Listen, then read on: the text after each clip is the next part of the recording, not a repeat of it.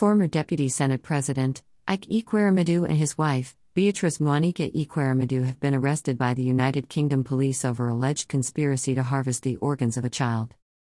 UK-based Mail News Media reports that Ekweremadu and wife have been remanded in custody and they will be made to appear before Uxbridge Magistrate Court on Thursday afternoon at press time.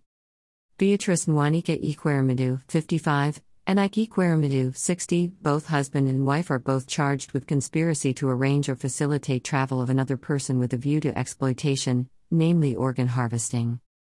According to the UK Metropolitan Police, a child has been safeguarded.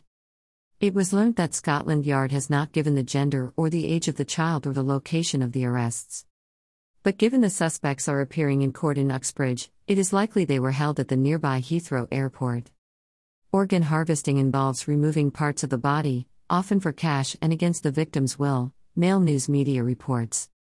The UK police had said that the investigation was launched after detectives were alerted to potential offences under modern slavery legislation in May 2022.